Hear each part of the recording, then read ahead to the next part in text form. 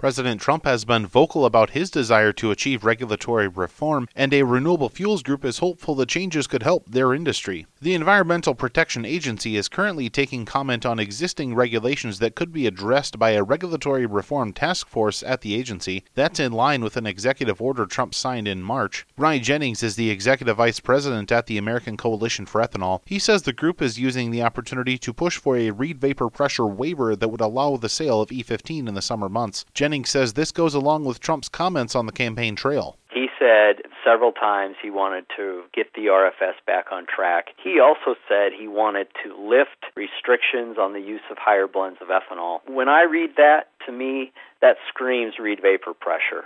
And so we're trying to tie the need for RVP relief to that statement.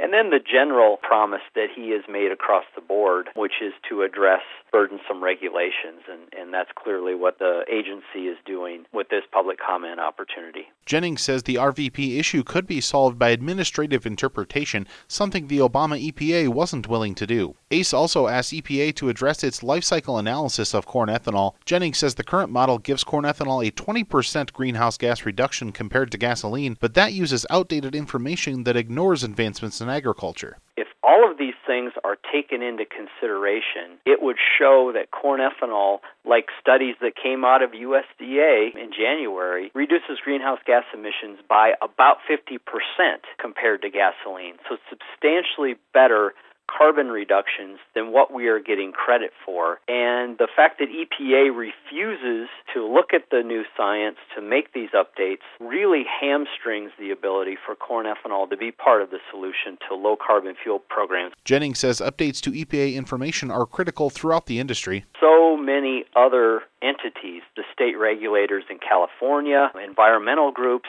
look to EPA as the one to sort of set the standard for how corn ethanol is going to be viewed in this low-carbon world. And so by dragging their feet, despite the fact that the Department of Energy has taken steps to be helpful, EPA is really doing a disservice to corn ethanol's low-carbon reputation. ACE also asked EPA to streamline approval for higher blends of ethanol like E25, adjust rules that would incentivize manufacturing of flex fuel vehicles, and address its current emissions model. The comment period is open until May 15th.